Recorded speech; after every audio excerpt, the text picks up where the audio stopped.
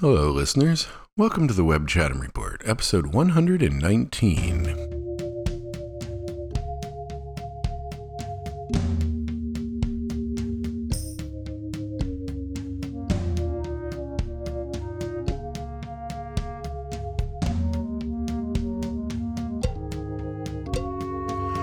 Hello, how are you? How's it going? Happy belated 4th of July. It is day 853 of Dat Pandemic Lifestyle. I'm going to New York this week. I'm going to drive because flying is shitty in a million different ways. The planes are delayed. Nobody's masked. I have a neighbor who caught COVID on a plane recently, and she was wearing an N95 mask. I know a few people that have caught COVID on planes recently. She knows for sure because she was going to Turks and Caicos, and the plane was the only time she was indoors with the people the whole trip. So that's awesome. So yeah, I'm going to drive. My friend Jenna is coming from Europe, and she's having a book party, and I'm going to see her the night before. And I'm going to stay outside, and I'm going to be very careful, and I'm not going to fly, and I'm going to come home, and I'm going to do my best to not get COVID because I don't want to get COVID, and I've made it this far, and it would be really dumb to fail at this point. If it wasn't my fault, that'd be one thing. If I got it from like going to the grocery store in a mask here, okay, well, I can't avoid that. But, if I got it on a New York trip, I would feel pretty dumb. But it's going to be interesting. 9-hour drive each way by myself, not taking my wife, not taking my kids. So, unlike last time, at least if I get COVID, it won't be this nightmare logistical situation to get home because I'll be in a car for all day by myself. And then I can just throw the air mattress down here into my studio office, and I'll just live in this room with its separate HVAC for God knows how long. It would suck. And the childcare would suck, but I'm not going to do it. I'm going to be very careful. You just watch. We had a good 4th of July. We went to a pool party. Our neighbor's built a pool. It's pretty fascinating, actually. My neighbor, he's a iOS engineer by day, but he is an engineer, and he's like, it's all engineering. It's just the same. And so, he got his contractor's license, and he did his own GCing, and he worked with all the different vendors and specialist contractors and the permitting process with the city or the county. We don't have a city. And he did it all. And it's really pretty amazing. And aside from supply chain shit with COVID and whatnot, he did it all. Great job. And so, yes. Sorry. I gotta turn off my phone here. Anyway, and it's a lovely pool, and it's like 11 feet deep. It's crazy, and it's got a little kiddie area, and it's got a hot tub, and it was super fun, and I met some interesting people that just moved here from Poland, and the husband was a photographer, and he was from a town in Poland that my grandmother is from, that her mom was born in.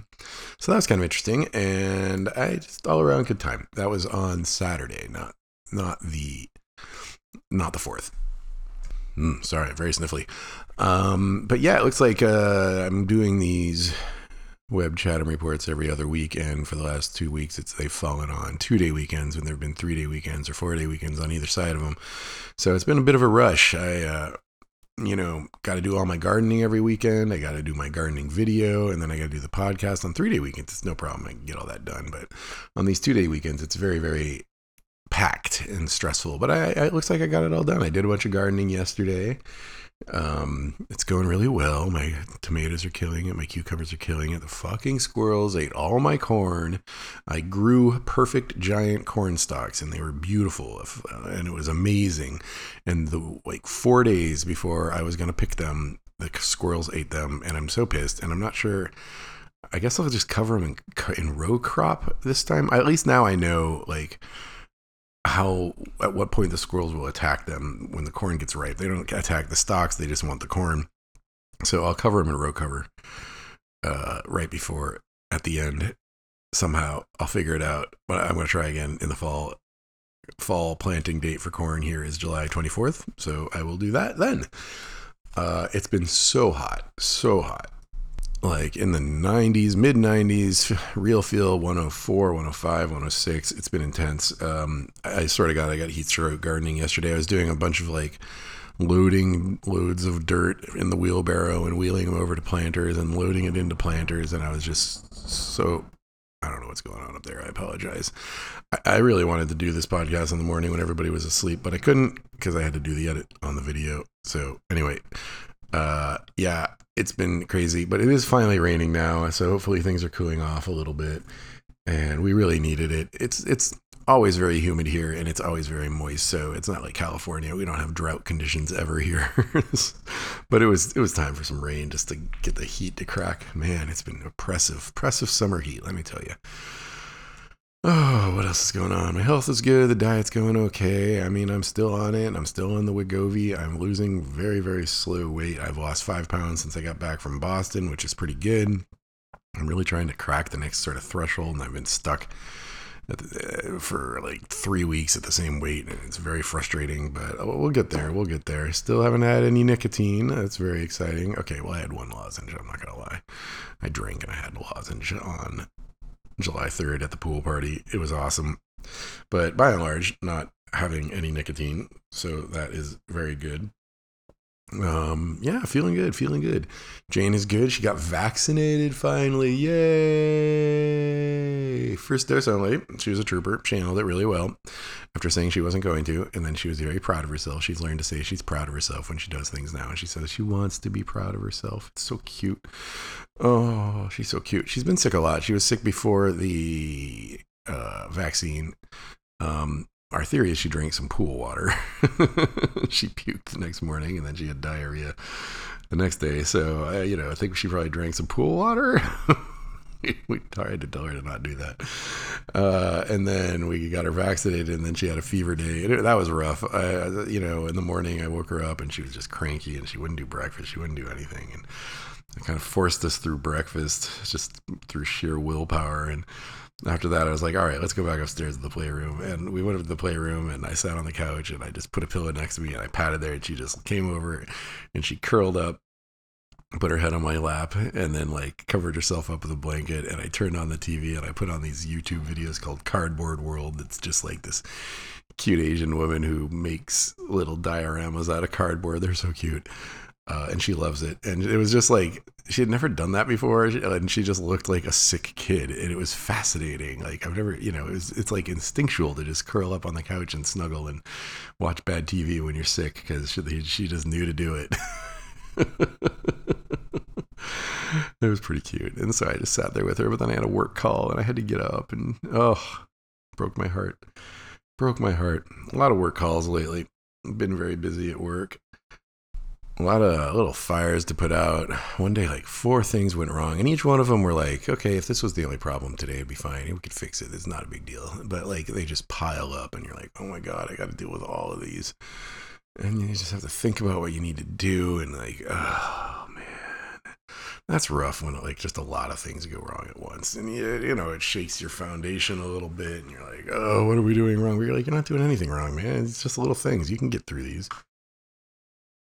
But you feel like you can't, and it's rough. So that's how last week went for work. It ended fine, though. Thankfully, on Friday was a good day. So, by the end of the week, I was like, okay, I can get through this. But, hard work week. Not going to lie. But yeah, that's what's going on here in Chatham County. Emma's good. Garden's good.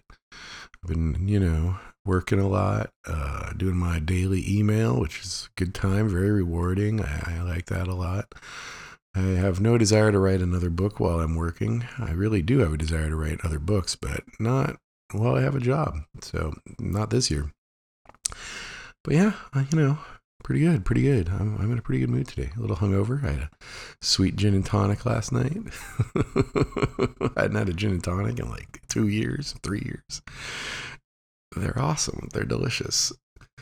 Let's do some media. I've added a bunch of stuff to Plex lately. I added the Wide Sargasso Sea, which is sort of a sexy times B movie from the 90s that suddenly everybody else had on their Plex. which indicated to me that an HD version was out. I had it before in 720p, but I think it was even like 480. It was very hard to find, but now it's easy to find. So now there's a 1080p copy up there. Got a documentary called Recorder, the Marion Stokes Project, which I heard about from my friend John O'Leary, who lives in Rhode Island. And it sounds really interesting. It's about this woman that just recorded television hundreds of hours continuously for years and years and years, thousands of hours. So that sounds pretty fascinating. I haven't watched it yet. I'm going to watch it soon. I got a documentary about Peter Gatien and the Limelight called Limelight that his daughter, Jennifer Gatien, made. And it's very, very interesting. I've been very obsessed with Peter Gatien of late. We will talk more about him later, because I also read his autobiography this last week. I got Doctor Strange, the Multiverse of Madness up there, and I got Fantastic Beasts, Secrets of Dumbledore, which I pirated, and then I got caught. And they sent me one of those letters, because I don't use a VPN, because I never really pirate, because I usually just buy things and rip them, or I get them from Netflix, DVD.com, and rip them. But this one I pirated because I don't want to give any money to J.K. Rowling, because she's a TERF, and I read everything she wrote about trans people, and it is all awful, and it made me very angry, and I'm never going to give her another dime, but I am still kind of somewhat interested in the franchise. We talked about this last week when I watched it, and it's pretty good.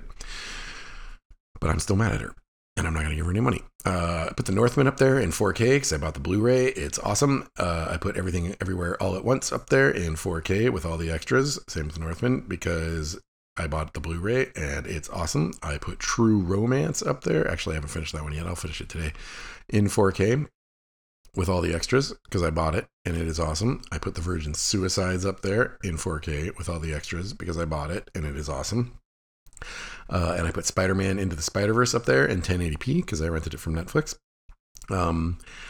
I sold maybe 20 of these DVDs that I had bought and ripped. Sold them all on eBay, and I probably made like $200, and they all sold all really fast. I did that last weekend before.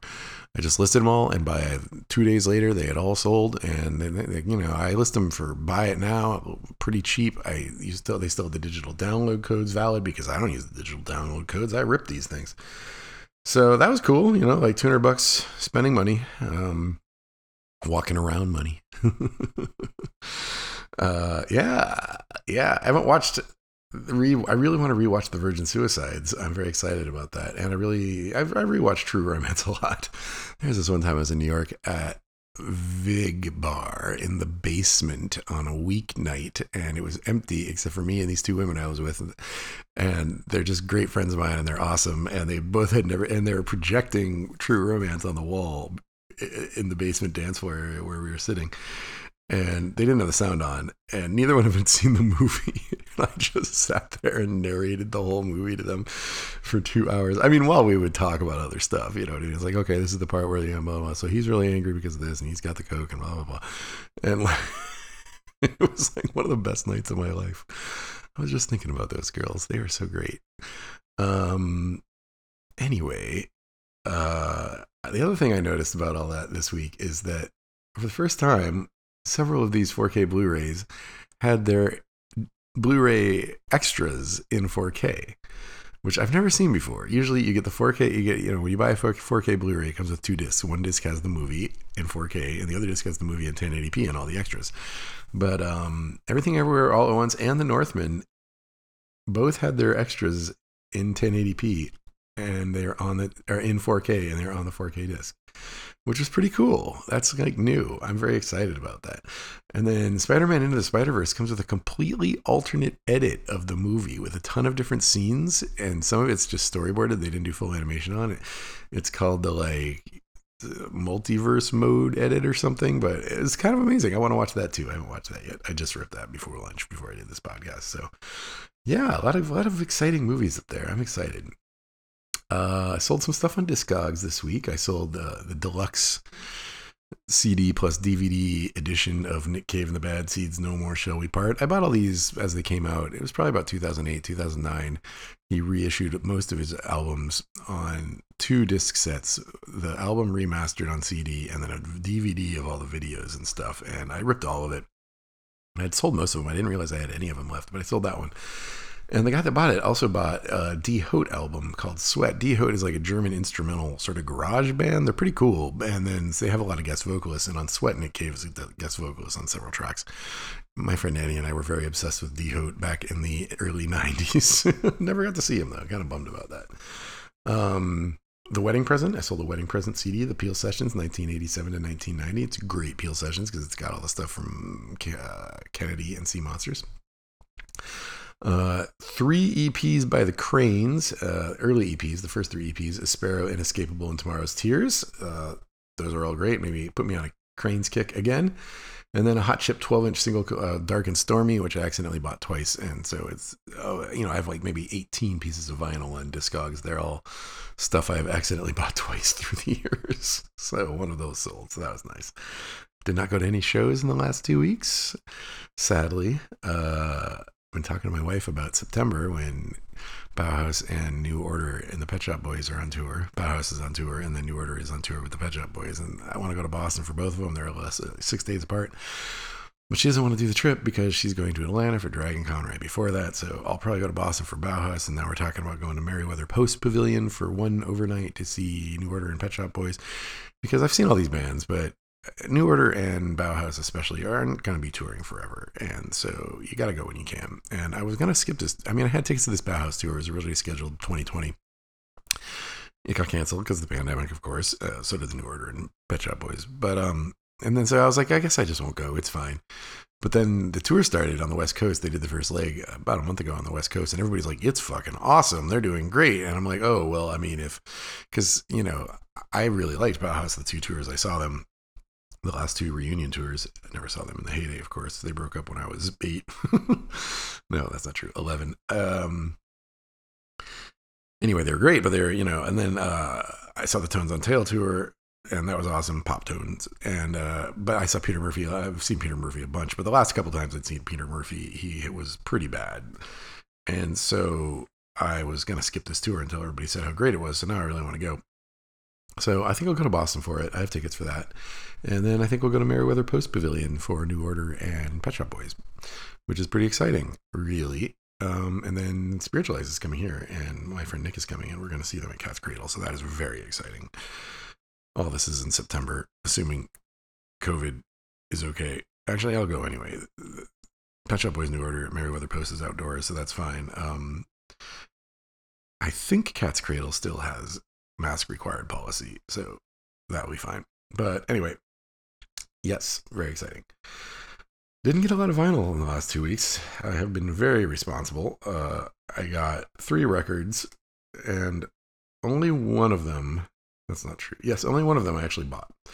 So I got the Bright Eyes album, I'm Wide Awake It's Morning, as the Vinyl Me Please selection of the month.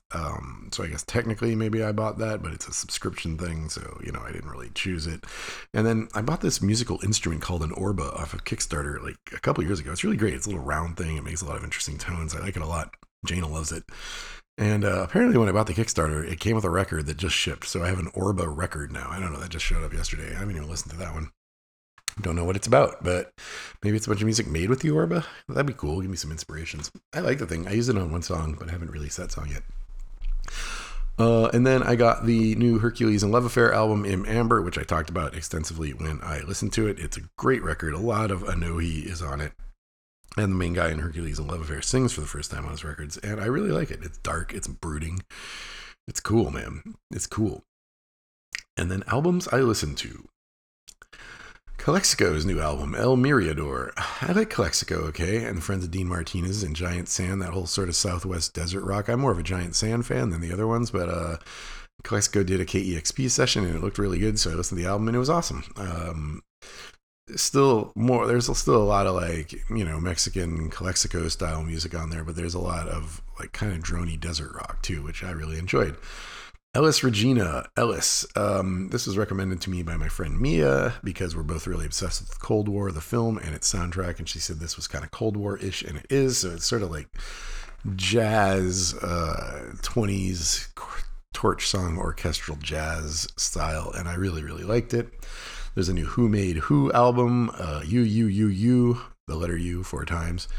Who Made Who is like kind of a droney dance electronica thing, kind of like if you took LCD sound system and took away all the lyrics and the guitars, just had like drums and keyboards. I really have liked them for a long time. I saw them at Emos at South by one year. They were fucking awesome. That was a great day. That was the best day I ever had at Emos. I saw Who Made Who, and then like an hour later, I saw Retribution Gospel Choir, Alan Sparhawk's band from Low, his other band. So good. What a good day at Emos. I love Emos. I miss it so much. R.I.P. Emos. Polisa, Madness. That was a great record. Really, really good. I have always listened to that band sort of, but I never remember what they sound like or if they're any good. But yeah, Madness is an awesome record. Strong recommend. Okay, yeah, so we got here Këkht Aräkh, Kekhtt Arakh, new signing to what record label? Sacred Bones.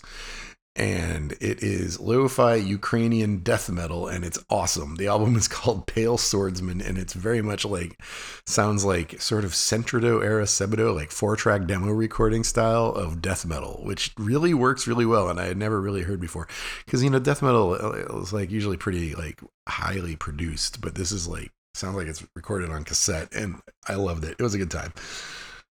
Oh, what else we got? Part-Time, spell number 6. Very Nation of Languagey, mellow, dancey. I really liked it a lot. A little bit of shoegaziness to it. It's just an EP. I don't know anything about them. I looked them up. They might be on Deus Records. I might be imagining that. Joan Shelley's new album, The Spur. Very, very good. Mellow acoustic singer-songwriter lady. Really, really liked it. I've always liked her records. So strong recommend on The Spur. No Boy, 1975. This guy is cool. He is Vietnamese. I learned about him on KEXP. He went to Harvard or Yale or something, and his album is very, very literate, and it is sort of like autobiographical about Vietnamese immigrants, refugees from the Vietnam War, and their kids, and but it's very done in a very well constructed poppy sort of way, and I really liked it. It was really good. Blut aus Nord, Disharmonium, Undreamable Abyss. That was a droney black metal album. Don't remember why I listened to it. I loved it.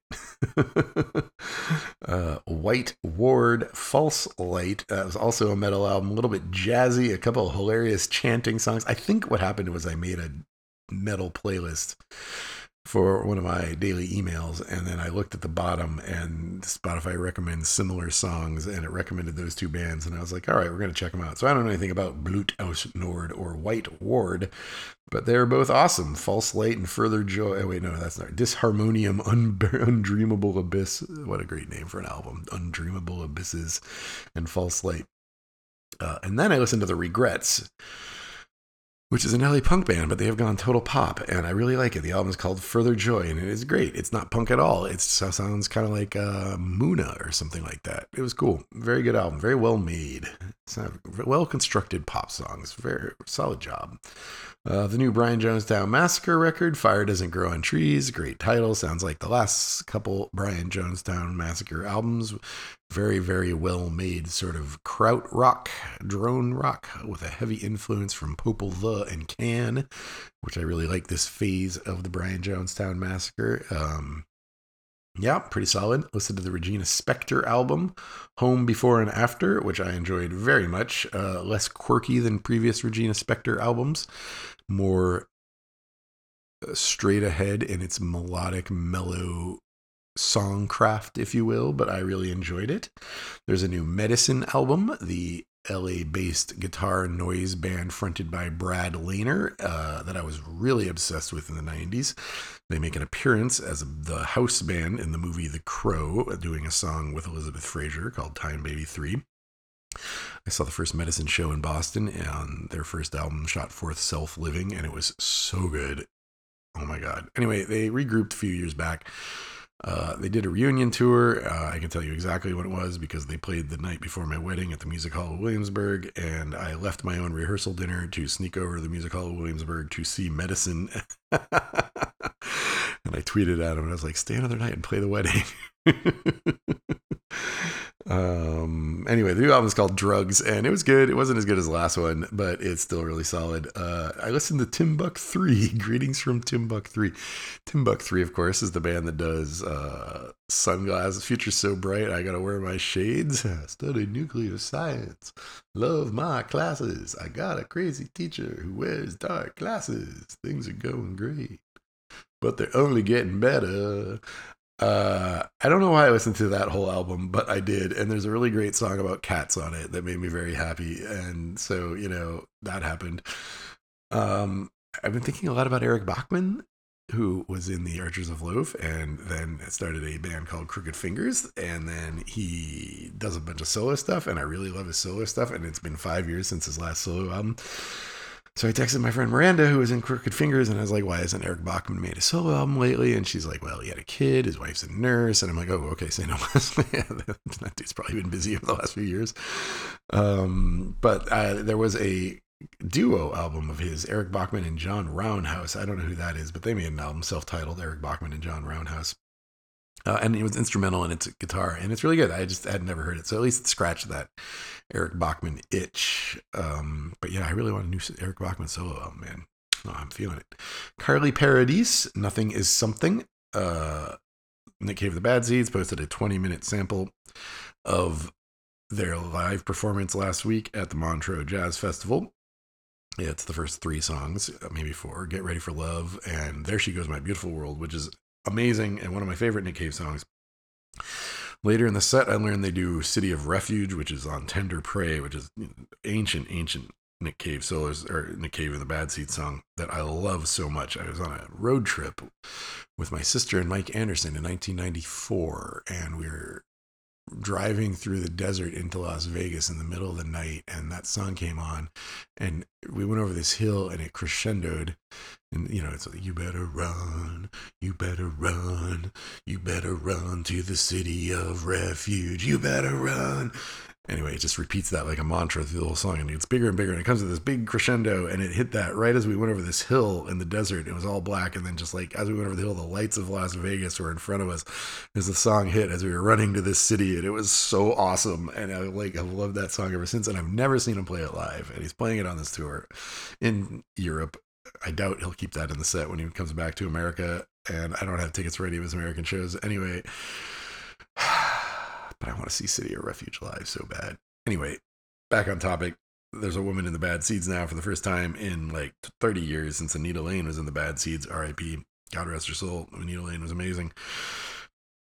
And she's the first woman in ages, and I didn't know who she was. And my friend Conrad told me her name is Carly Paradis, and I looked her up, and she's in a band called Ocean Ship. I haven't listened to them yet, but I did listen to her solo album. She also does a lot of scores, soundtracks. But her solo album, Nothing Is Something, is really good. It's kind of goth, kind of orchestral, very clever, like very Bad Seeds, actually. So kind of a wise, excellent addition to the Bad Seeds, Nick. Carly Paradis, Paradis.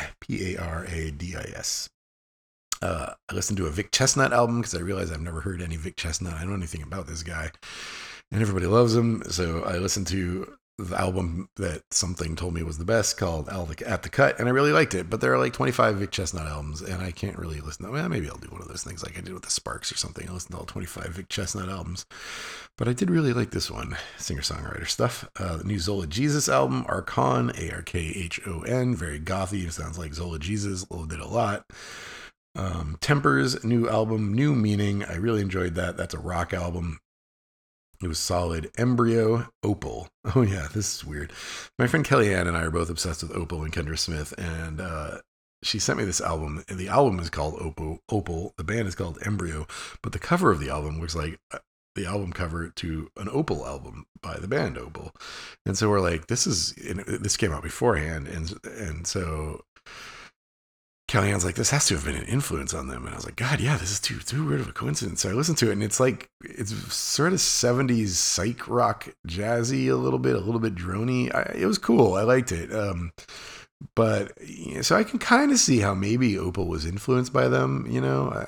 Opal's definitely psyche and droney, but this was more jazzy than Opal is. But I don't know. It was interesting. I haven't looked them up or learned anything about them yet. Sleaford mods, spare ribs. Everybody goes on and on about how great the Sleaford mods were. I didn't know anything about them, so I went and learned about them. They seem pretty cool. I like that spoken word over instrumental electronica thing. I kind of want to make a record like that now. But, I listened to it and I liked it, but I really feel like you need to sit down with a book of lyrics and read along because he's hard to understand for me. There's a new Metric album called Formentera, Formentera. It's pretty goth in places and it's pretty synthy in places. It's continuing what they've been doing the last few records. I liked it. I've only given it one listen so far, so I got to listen to it some more. And I listened to the new Soccer Mommy album called Sometime Forever, which is also pretty solid. So those are all the new albums I listened to in the last 2 weeks. TV. I thought Obi-Wan Kenobi was done and we already talked about that.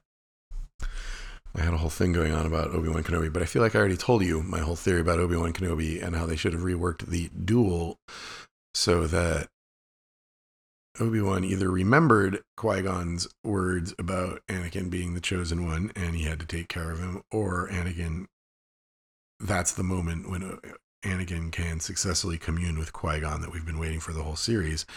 And he tells him he can't kill Anakin because obviously he can't kill Anakin because there's movies in the future. But he did say right before that one way or another, we're going to end this. And I get they were kind of going for this whole thing where, once Anakin says that you didn't kill Anakin, Skywalker, I did, that he's like, my friend is dead. So he leaves. But no, because you got to kill this evil bad guy in front of you then. And it didn't work. The rest of the episode was great, but that was a problem. And there was a very easy way to fix it. And they should have brought Qui-Gon back at that moment. If they couldn't bring him back at that moment because they had some other reason about how Anakin or Obi-Wan wasn't ready in his quest to commune still, they could have had him remember the words, because then it would have explained why he didn't kill Anakin, because he was doing it as a favor to Qui-Gon. In fact, that would have worked even better because he was remembering it and then he's like opening his heart up. And so later when he sees Qui-Gon, that's the moment he unblocks himself, if you will, right? So that would have been much more awesome. But I liked it otherwise. It was good. I am not a hater on it at all. But what is really awesome is Star Trek Strange New Worlds. We watched the finale 2 nights ago, and it is a great season. It's a great show. It's the best Star Trek in ages, probably since Deep Space Nine. And I'm very happy with it, and I'm very excited for another season. There was one little surprise in this season that I was not into this last episode, but by and large, yeah, super solid. Super solid. What else were we watching? Oh, we're still watching Ms. Marvel, which is fine. It's not growing on me more, and it's like got plot problems, but I really liked what they did with the partition between India and Pakistan. I saw a tweet somewhere where somebody was like, I just learned more about the partition than I ever did in school. And I was like, yep, that's, I learned about it from Gandhi, but same thing. So, props to Disney for that. That is huge. It's really, really great that they're doing this. And, I do like a lot about it. I love the cast by and large. I don't like the VFX super much. I like the weird editing and stuff and the graphics and things. I love the titles. The plot's just a little confusing. It's not so much their fault as the MCU's. Right now we got universes, we got dimensions, we got planes. Is the newer dimension the same sort of thing as Wakanda's dimension, afterlife? Are dimensions and afterlives the same, like we just saw with in Moon Knight? I don't know. It's super confusing. There's too many different things. They're never explaining it, and I don't like it, and that bothers me. Finished Stranger Things. It was fine.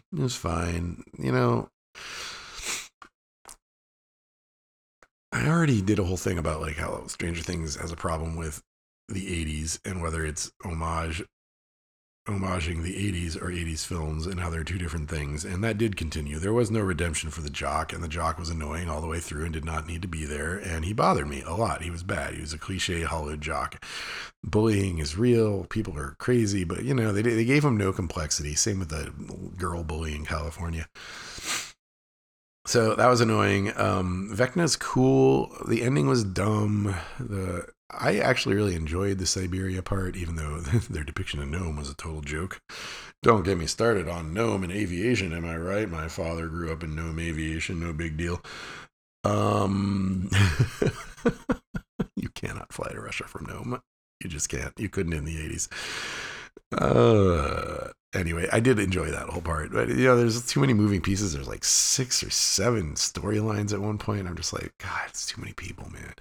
And that's the same thing. We also watched The Umbrella Academy, and then same thing. Too many moving pieces. At least in The Umbrella Academy, they slowly killed a bunch of them off. But, yeah, I don't know. The Umbrella Academy suffered because so many of the characters are heavily unlikable, but I did enjoy the overall plot, and I am curious to see what happens going forward. And then I also watched The Boys. The first half of the season was perfect, and it was terrifying and creepy, and like it's such an amazing indictment of America, and very, very upsetting. And watching that when Roe v. Wade fell was really, really hard. The last episode, the ending, the what do you call those things? Climaxes? I don't remember. Finale. The finale I didn't really enjoy that much. They've had good finales historically, and this one did not live up to the other finales. But by and large, it's a solid season. Just so disturbing, so uncomfortable. That show is too real, man. I mean, it's about superheroes, but it's still just too real. God. And then we watched God's Favorite Idiot. Melissa McCartney and her husband is a half-hour sitcom about a war in heaven, and actually really enjoyed it. It was really funny. They've made some bad movies together, her and her husband, not gonna lie, but this is better than those bad movies. And I kind of enjoyed those bad movies. So, God's Favorite Idiot, not too bad. And that is it for television. Jeez. I got a sniffle. Hold, please. Only watched 3 movies in the last 2 weeks. I watched Step Brothers, the the comedy. I had never seen it. Emma had never seen it. Somebody told Emma it was really funny, so we watched it, and it was really funny. Very enjoyable film. Then I watched the new David Cronenberg film, Crimes of the Future, with Viggo Mortensen and Kristen Stewart. And it was creepy and weird and kind of went nowhere, but I was kind of okay with it going nowhere. It was very, very David Cronenberg, and I enjoyed it very much. And I think Howard Shore did the score, and the score was awesome. And yeah, I liked it. It got middling reviews, and I can see why, because it's kind of boring simultaneously while being creepy. But it is, I thought it was great. Then I watched that Limelight documentary, which actually is a good segue because I also read The Club King, My Rise, Reign, and Fall in New York Nightlife by Peter Gatien. Peter Gatien was the founder of the of the Limelight, and at one point he owned the Limelight, the Palladium, the Tunnel, and Club USA all at the same time. He started as a club bar owner in Ontario, Canada, and then he moved to Miami and successfully launched a club there. Then he launched the first Limelight in Atlanta. Then he moved to New York and he opened the Limelight. Then he opened a Limelight in London and Chicago that were both doing very well, but he decided New York was his home and it was too stressful to be traveling all the time, so he sold those off and he opened Palladium, Tunnel, and Club USA. And then he was railroaded by Giuliani and drug hysteria, and they tried him and tried to put him away in jail for 20 years for being a drug runner, even though the first thing the prosecution said in the trial was that they could not in any way prove that Peter Gatien ever profited off of drugs, because he didn't. And he won the trial and he was acquitted, but then they got him on taxes, and very small amount on taxes. Less than 1% of his payroll was paid in cash, and he did not pay taxes on that. So he settled that, paid it and paid the fine, did 60 days in jail for it. They pled, and that ended up being a mistake because after 9/11, they changed the laws and they made it so they could deport you. He was Canadian, never got citizenship, even though he owned these 4 clubs, employed 1,000 people, was married, had 3 kids. They deported him for a crime he had committed 2 years previously because they still had it out for him to close the Limelight and Tunnel, especially because Tunnel was like the preeminent hip-hop night in New York, and surprise, everybody in the government is racist. So that was totally lame, and he got totally railroaded. And he's been living in Toronto ever since, and he had to sell the Limelight. Luckily for him, he owned all the property under his clubs, so, he did okay. He also produced A Bronx Tale with Chaz Palminteri, because Chaz Palminteri was a bar back at Limelight, so he decided to produce him, and he does all right from that. And so, they took a lot of his money. It cost him more than $20 million to defend himself in court. And yeah, it was very fascinating. I loved the Limelight. I didn't go a lot. I went maybe 10 times and for shows and for club nights, and it was just so awesome.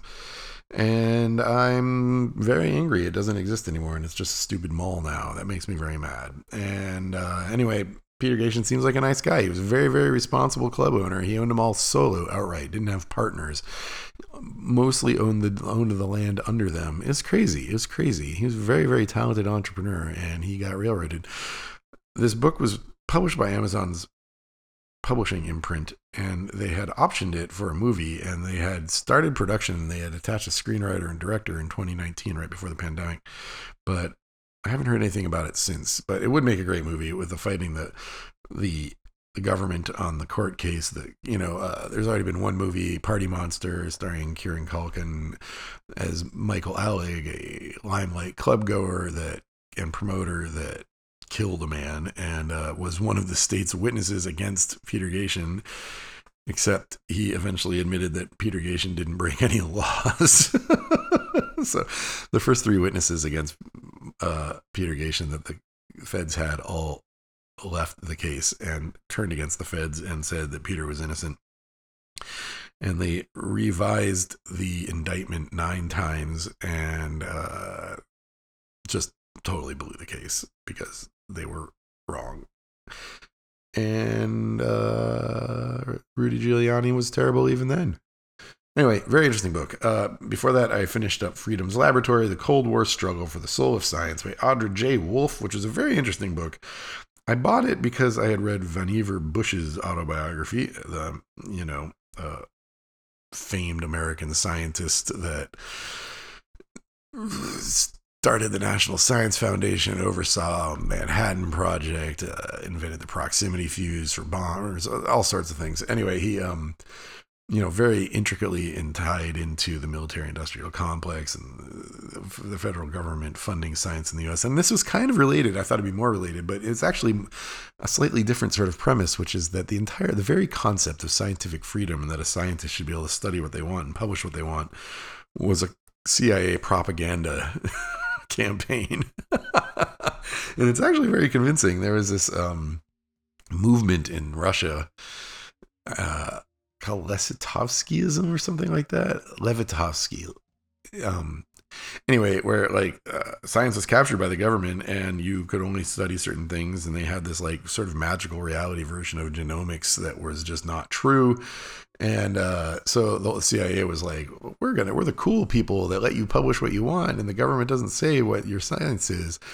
And that's the way it should be in democracies. And it's sort of the history of those scientific exchanges between the countries and the National Science Foundation, and how it was related to, or the National Academy of Science, and how it was related to Cold War propaganda and all this stuff. And it was very interesting. And I actually kind of buy that premise. Yeah, I never really thought about it like that before. Scientific freedom, Cold War PSYOP campaign. And now I'm reading Katie Tur's autobiography, Rough Draft, a memoir, but we will talk about that next week.